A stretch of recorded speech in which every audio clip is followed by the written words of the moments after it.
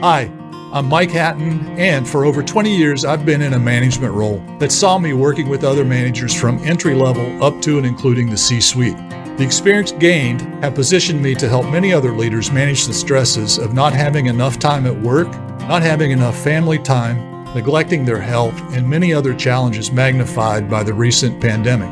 I founded Human Cornerstone Facilitations, LLC in 2008. It was based on the need to help managers improve their productivity and that of their team. I would like to show you the roadmap to becoming a great leader by harnessing your team's strengths. Welcome to my show, Cornerstone, where the foundations of leadership begin.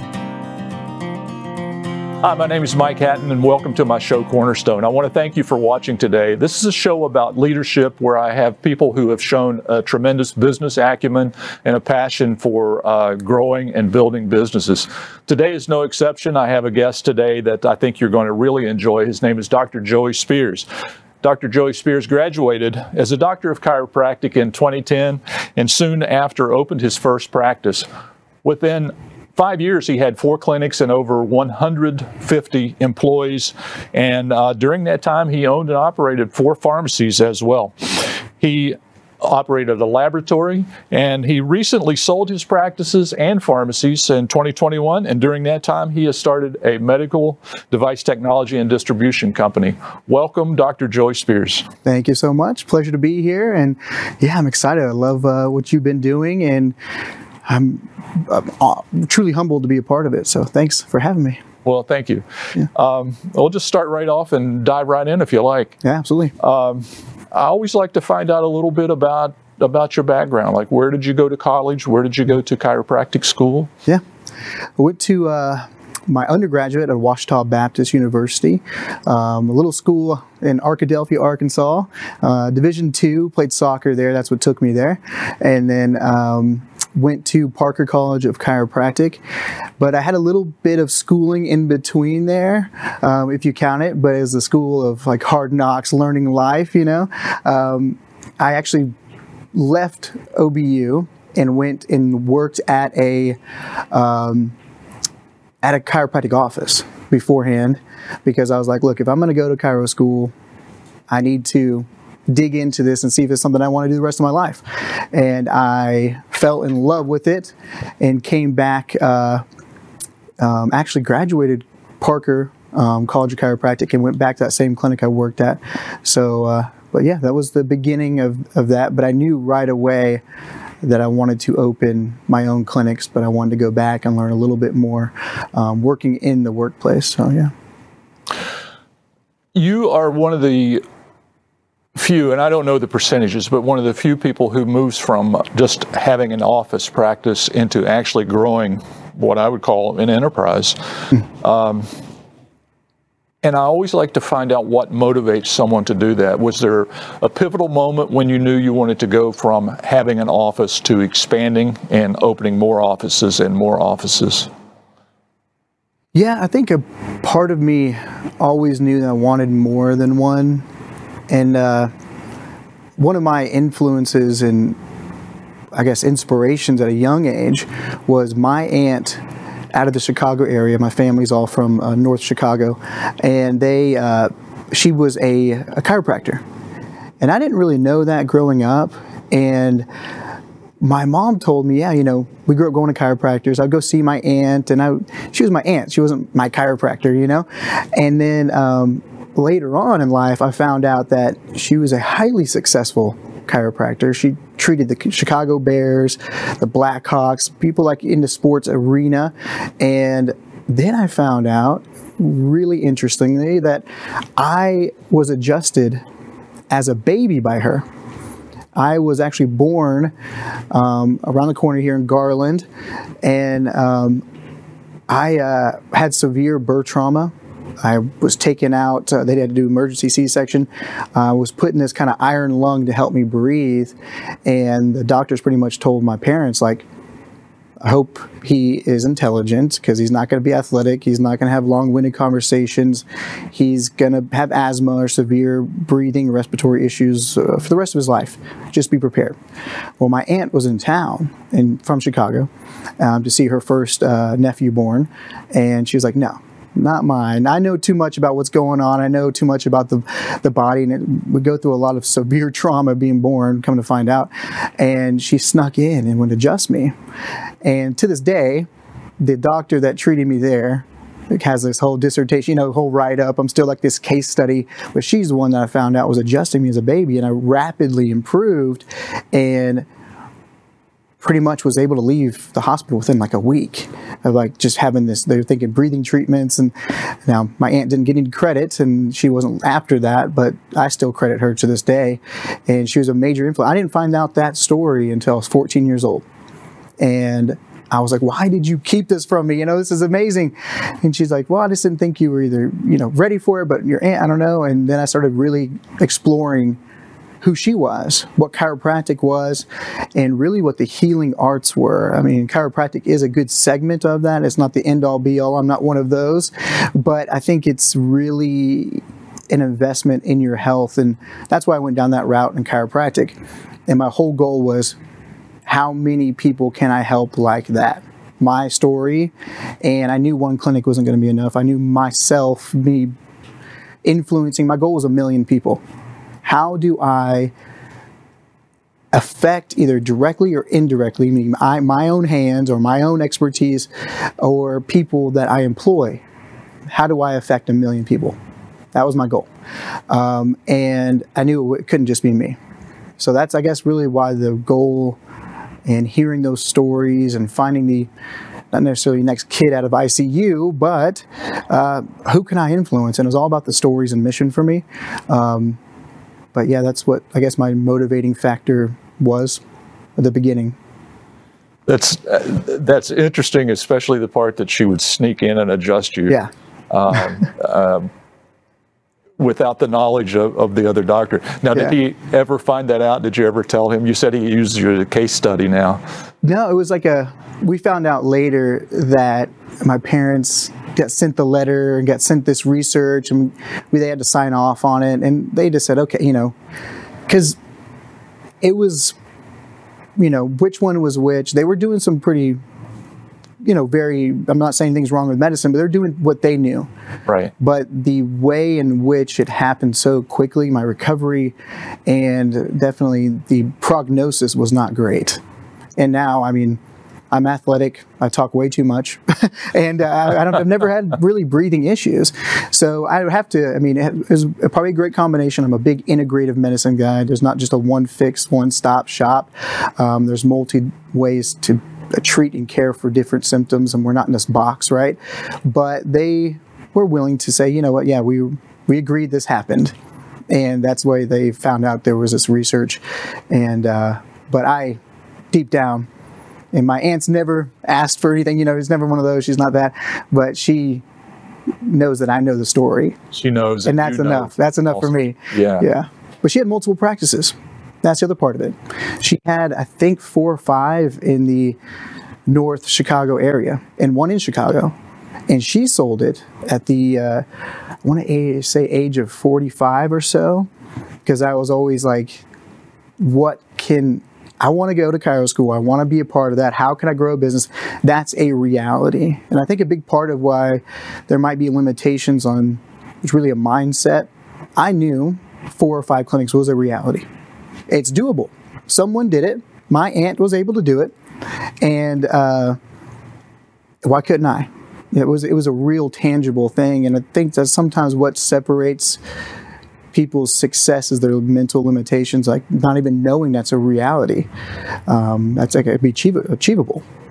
And she probably did that at a time when chiropractic was maybe a little difficult to grow, a little difficult to create buy-in for certain segments of the community. Yeah, and I've thought about that as well. And it was they call it the Mercedes 80s of chiropractic, because in a lot of ways, insurance was so new, health insurance, and it would pay for it was kind of an open book. Before, a lot of regulations and limitations on payment and fee schedules and visitations, and a lot of people in the healthcare world took advantage of that, and that's where more limitations and regulations came from, which is a good thing. But she was able to, as a woman, in a newly emerging healthcare field with very limited exposure from media, no social media, no internet even then, where'd they get their knowledge? It was all word of mouth. And sometimes it didn't have the best reputation, right? And sometimes it had an amazing reputation. It depends on which segment of the population you talk to. But yeah, that was one of the things, as well as people now more than ever are more educated and more open to different healthcare models and practices. I think it's easier to be successful right now than it definitely was then, as far as just that learning curve and technology and knowledge-based experience. But yeah, that's why doing all that in that time, in that era, and as a woman, I mean, it's definitely harder. I recognize that. She was very successful, very, very successful, and that's what definitely pointed me in the right direction. So I can tell without even asking you that was probably she was a great inspiration for you as a leader to grow and everything. Absolutely. Was there anyone else that you really looked up to, that you see as a mentor, or that inspired you, that you picked up leadership skills from, that enabled you to open these other practices and grow these teams? I'm a big believer in coaches. I think, Tiger Woods has a coach, right? I mean, the greatest golfer of all time, arguably, and he has a coach. And he's humble enough to say, I need to work on this, and have someone's outside perspective to bring me up when I'm down and definitely bring me down when I'm up. That's part of a good coaching. But I had an indirect mentor. He didn't directly speak to me, but in his teachings, it did speak to me. Dr. John DeMartini. And he's a chiropractor, but he's more of a life coach, inspirational speaker, not necessarily a motivational speaker, because motivation sometimes speaking outside your value system. Inspiration speaks within your value system. And I think I got, at a very young age, I was probably 18, 19, I was able to get a hold of his information because I knew somebody that would do his editing for his CDs and DVDs and back then. And he was like, hey, you're into this stuff, right? And I was like, oh yeah, I'll check it out. He basically gave me, I come to find out, for free, several thousands of dollars of these coaching and tapes and stuff like that. And I devoured them. I would drive 4 hours to my university and come back almost every other weekend or so to check on my mom and brother. And I would just devour those CDs, and it just really fueled me. And a big part of his mission, and he was a chiropractor, he was successful.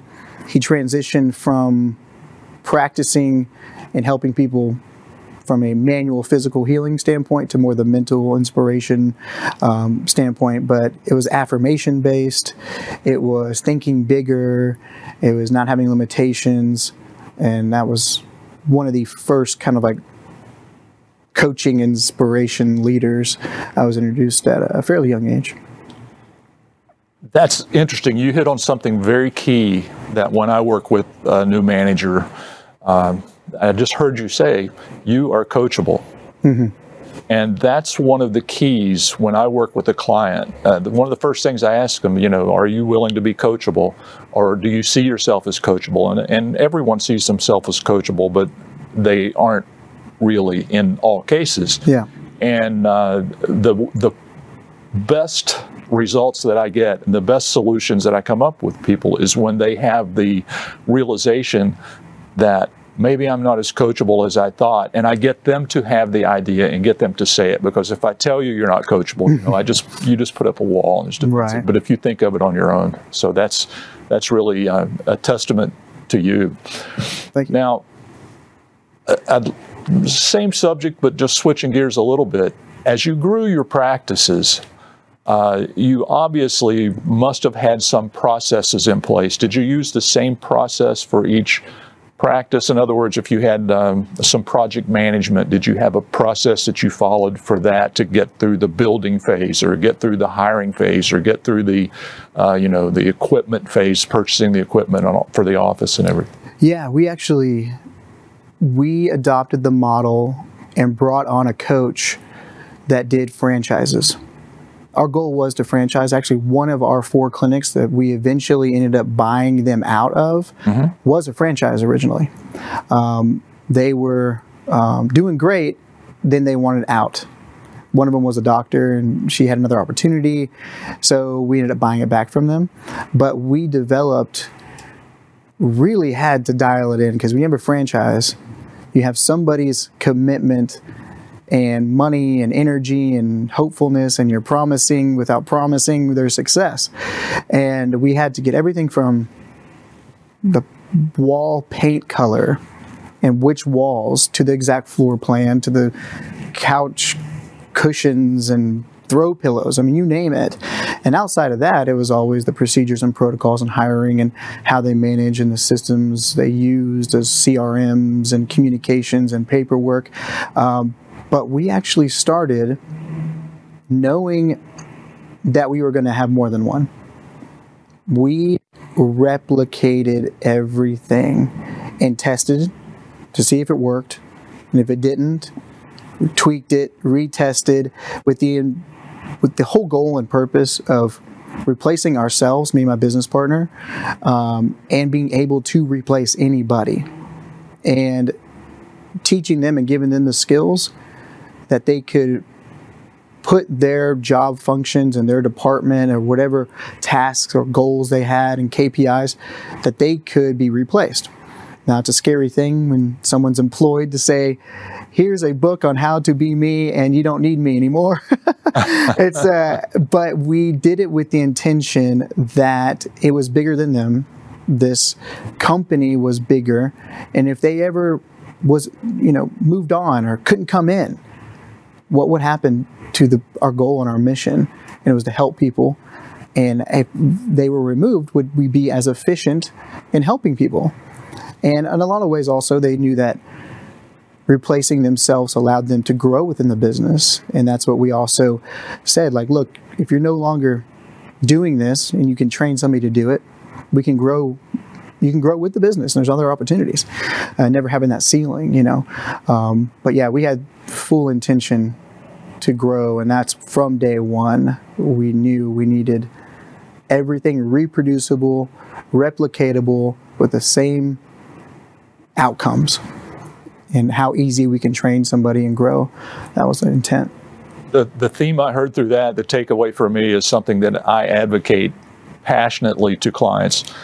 You said you test it, and you continue to do that.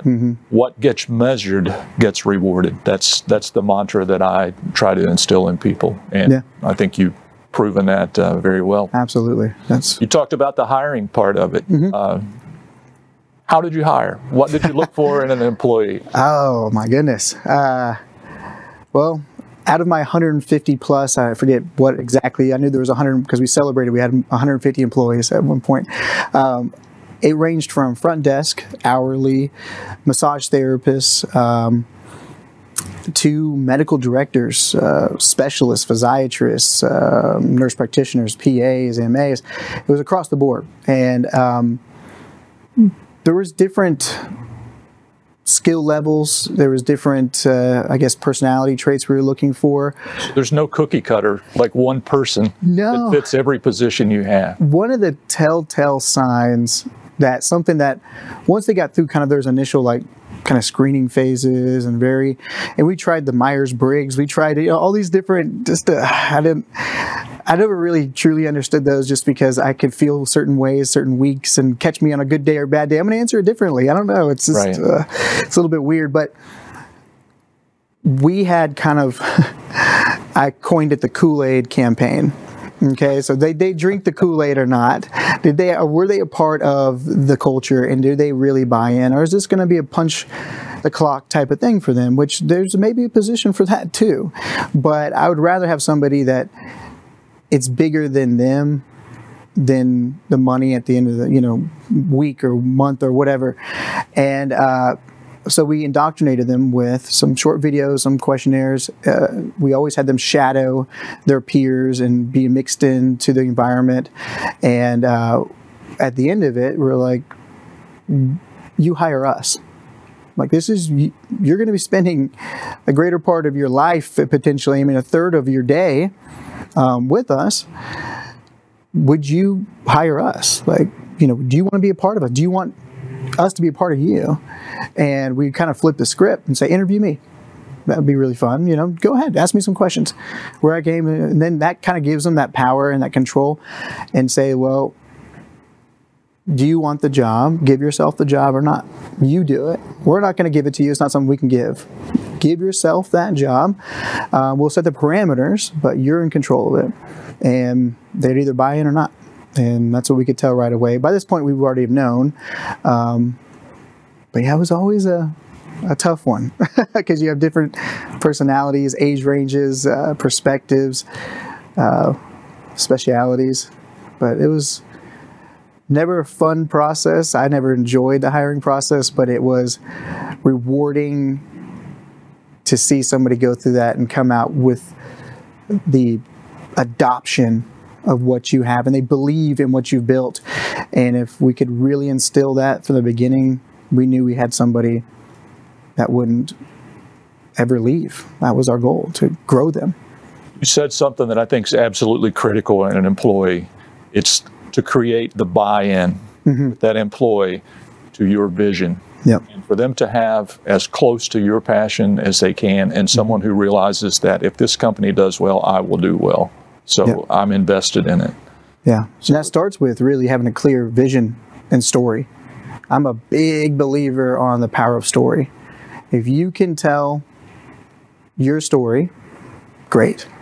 Good. It's your story, right?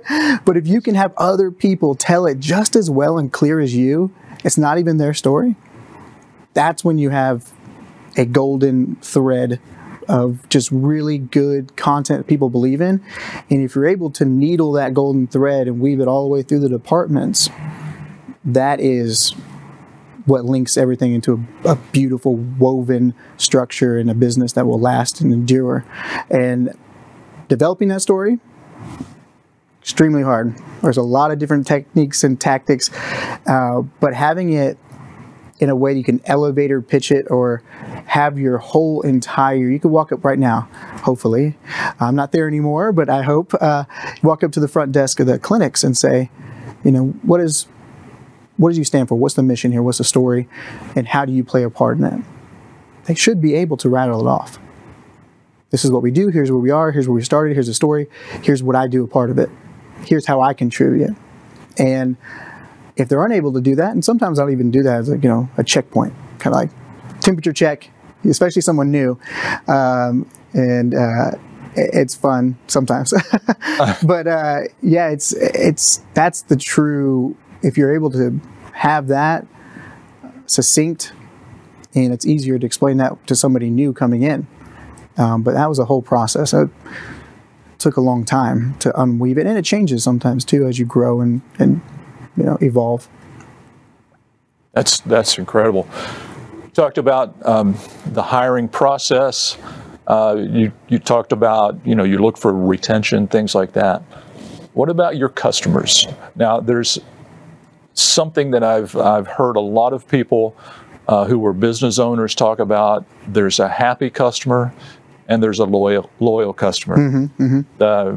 And I think you can see where I'm going with that. Why don't you explain to me and the people who are watching, what you think the difference in a happy and a loyal customer is, and how you retain them, the retention process goes. Yeah, I would say experience. People will come in for your product, your service, your idea, and they already in a lot of ways know they need it or want it, but it's the experience that you've taken them through that made it so much easier for them to realize they need it. And because there's the need and want, you're always balancing in sales and relationships, and I think a happy customer is someone that got what they wanted. A loyal customer got something that they didn't know they even needed. And how do you bring that out? And how do you show them that it was more? An easy example is pain. We deal a lot with pain in the healthcare world. And someone who comes in with pain, they know they want that pain gone. But what is the pain preventing in their life, right? So we always dig in. There's that quality of life. It was that pain point, pun intended, that was preventing them to express and get more. Because pain is very easy to fix in a different ways. Every pain's different, but it's an easier thing to fix than, the relationship that is being hurt because of the pain. A husband or wife that is in pain that comes home from work and is exhausted and more in pain is often at a different place emotionally to handle relationships with their kids or with each other because they have pain, and the pain's it's a very real thing.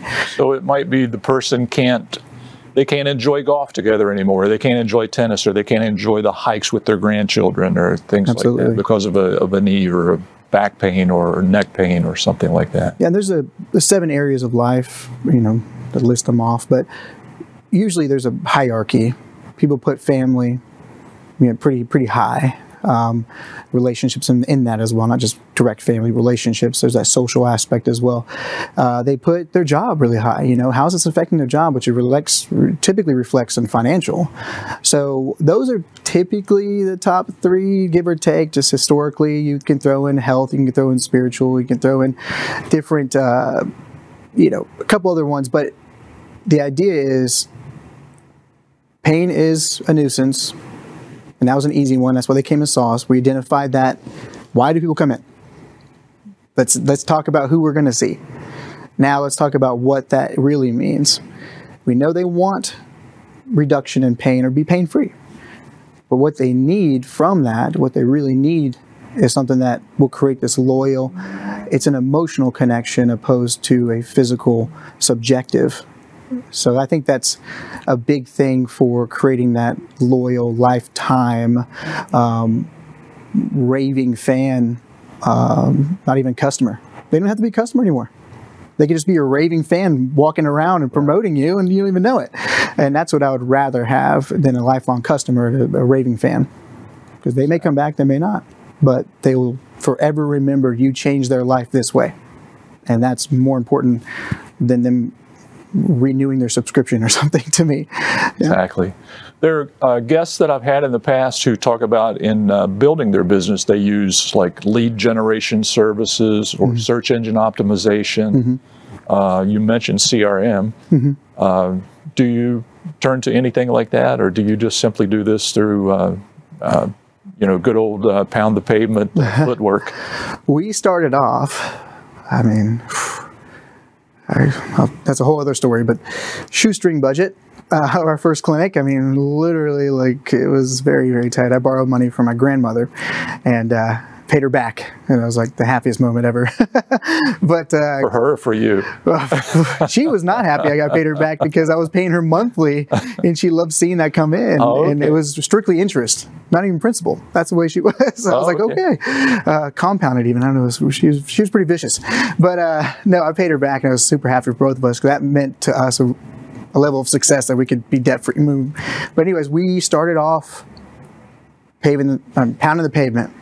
We did grassroots. We did employee appreciation days, pamper days, where we went out and did things at their offices. And then we did, we went to every town meeting, every town hall, one of those. And eventually that becomes obsolete because you've exhausted a lot of those resources, and there's no greater resource depending on your reach in your area than online and than the interwebs, right? It's just like you can reach so many people so much faster with social media and just Google, all those things. But yeah, we used a ton of, we had search engines, AdWords, we had social media is where the majority of where ours came from. We were able to put promotions out and encourage followers, and then people opted in. We had a full automation system, opt in. We actually had a call center. We eventually, in our corporate headquarters, we had a whole dedicated, I think at one point, 10 or so people, and all they did is call new patients. That was it. We had a lot of volume. We offered a promotion to come in. Then we offered more if they qualified based on their medical needs. And our promotion was really good. And we also were able to attract the right people. But that took years. I mean, we're talking, wish marketing. Marketing is not my forte, but processes and once they come in. But if you're able to attract a better qualified candidate and really refine your message and have the right keywords and all these, it takes so much time to refine that. And then it changes. That's marketing. It changes again. That word's not working anymore. But the better qualified you can get in the door, the more efficient, the less expensive, and as far as time and energy to process that person is the better. So I didn't know so much about the back end, pay-per-click volumes and this and that. I don't know those. I don't know click-through rate. I don't know any of that stuff. I don't even know the images we used or what cool drop downs. I don't know. But the messaging is what I worked on, and making sure that people got in the door, got to us that knew who we were and what a succinct message, but also could we help this person? Would they qualify once they come in the door? I think that was the big key. And then when you got them in the door and you got them qualified, that's where it becomes important for your team building. And this is what I try to instill in my clients so much, that when you get them in the door and you try to instill in them that it's up to them to create a happy customer, but more importantly, the loyal customer that we talked about, because that keeps that right customer happy, loyal, and coming back. Absolutely. Yeah. Once they're in the door, they've agreed that there's something they want. And it's your job, I think, especially in the healthcare field and other fields, that still improve quality of life and all those things. It's your job to, and this may seem salesy, but it's your job to find what's bigger. What's this going to achieve? What's the need? What's the benefit? That's just what they think. Some people, and very few, will come in and say, I'm in this pain because I can't do this, and I want to do this now. I need to. And you're like, okay, thank you. That's great. Thank you for telling me, because I now know what our goals are. And the same thing, I think every service, every product, every idea that can show a level of improvement in some area of their life that needs to be identified. People are so kind of like, this is what it's going to do right now, but think about the long term. Think about what it's preventing. Was this taken away? What is this, in a way, inhibiting them from being their full potential? And call it salesy, but I think it's the best technique in identifying if that person's right for you. Because this is also a disqualifying factor. If someone's like, I don't know, I just want to be out of pain, you know that they're not going to be a raving loyal customer, because they're going to be upset when they're back in pain, right? They're going to be upset when their linkage to you is not satisfied anymore, or you're not doing it for them anymore and they're gone, or you don't get the exact immediate response that they expected. So I think laying all that out and understanding where the person's at is going to create someone that is really appreciative of the transparency, but also you have goals and you have aspirations and you have realistic expectations set in the front end. That's really really sound advice and very thoughtful.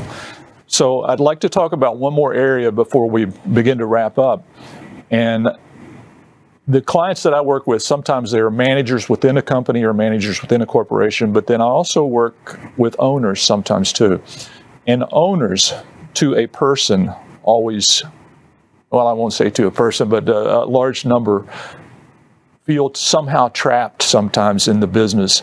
and they have this business and it's so successful, but now it's consuming them, and it affects their time. It affects the time with their family, which is where I come in to try to help. And it also can affect their health, especially through COVID. As we come out of COVID, this is a huge challenge for business owners. I try to talk to them about an exit point. You obviously exited.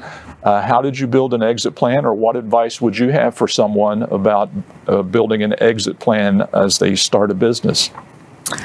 Yeah, it's, I think everybody deep down, every business owner has that fear, that, and I think it's a little bit twofold.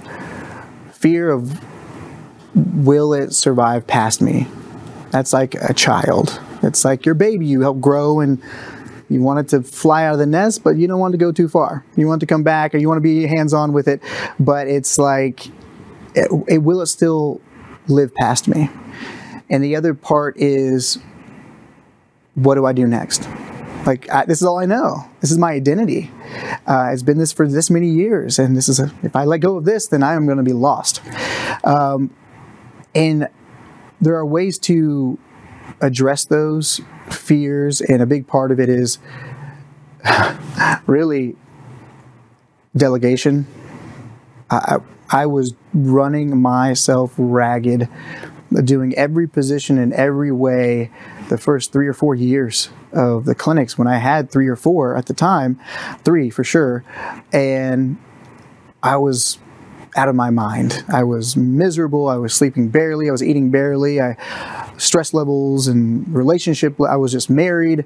It was very hard. But I finally was at a breaking point, and I said, why am I doing all this? Just me.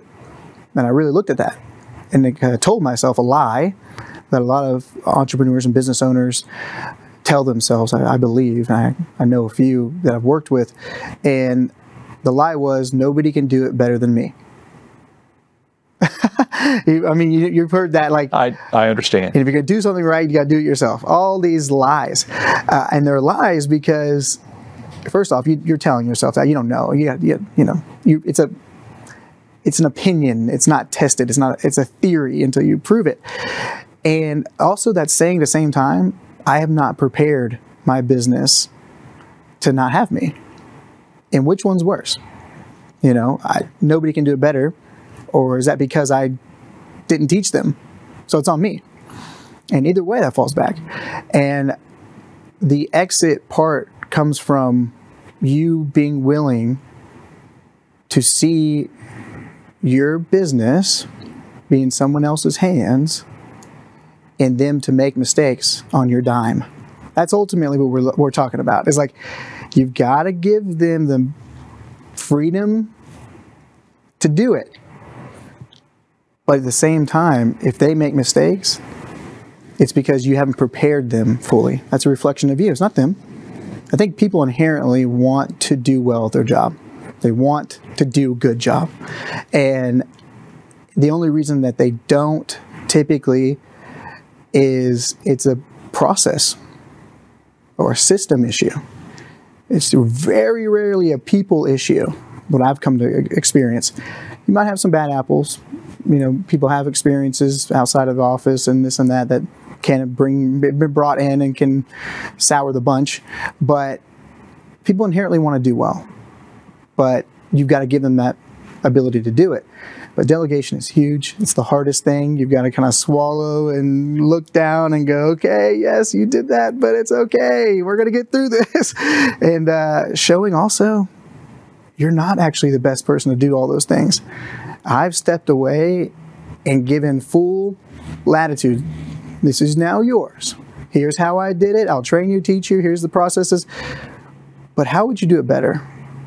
And lo and behold, I mean, the way we were able to grow is because I allowed people to have that freedom to make it better, and not just put them in this box of, here's how you do it. You don't ever step outside, but how they improve it.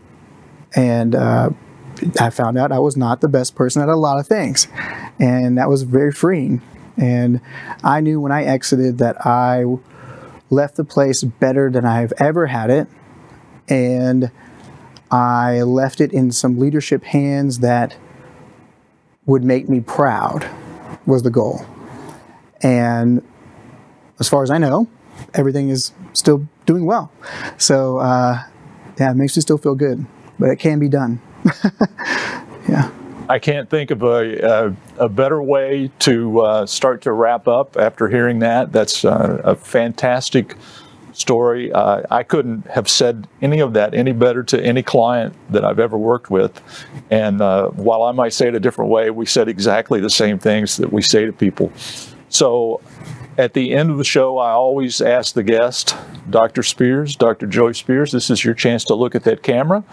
And I know you've stepped away and you're just taking some time for yourself and to enjoy some things now, some passions that you have in life, hobby-wise.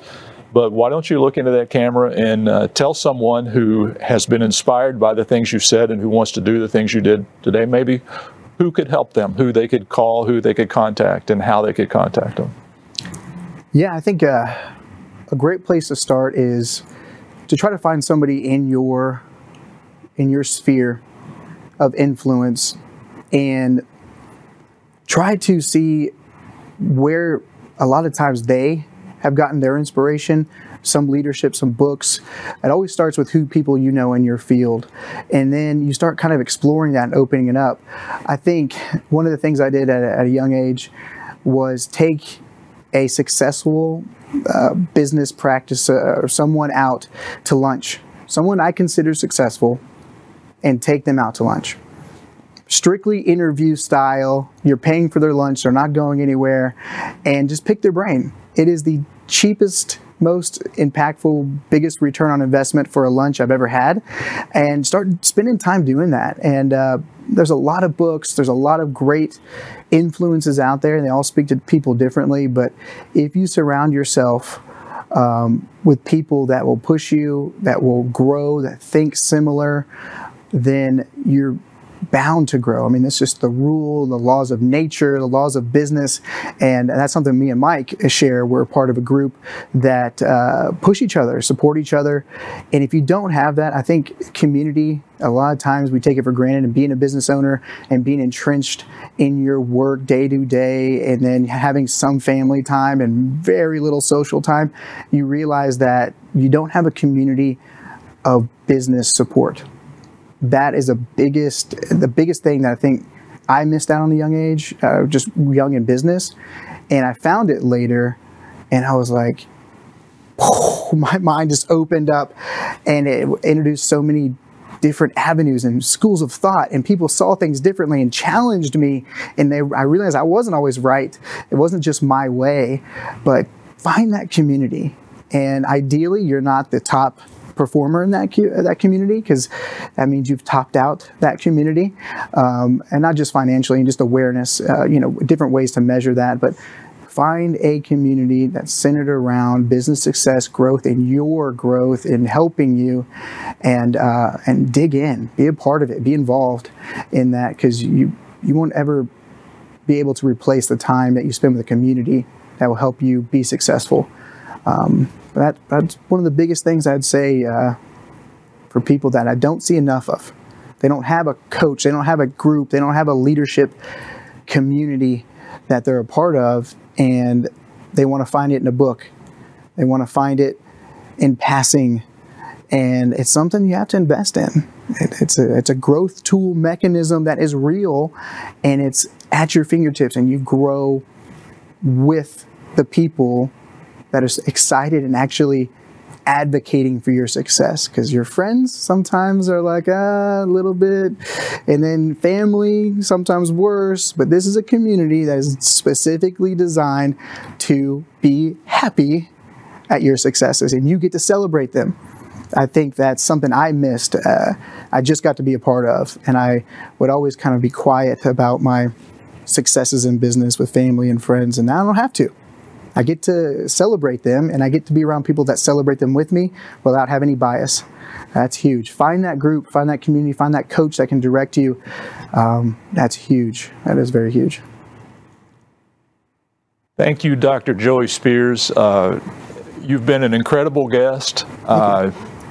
You're very authentic, you are very passionate, and it's easy to see that in you, and it's easy to see why you were successful. So thank you for being a guest on the show. And ladies and gentlemen, I want to thank you for watching my show. It's called Cornerstone, and I hope you got something from this that inspires you and that you can use and help as you go out to become successful in your business world. Thank you. I want to thank you for listening today. I hope you enjoyed the show and found something of value to help with the challenges you face as a leader. Please feel free to share this show with your friends on social media, and don't forget to visit my website, thegrowthfacilitator.com. And while you're there, book a free call with me. We'll see you next time on Cornerstone.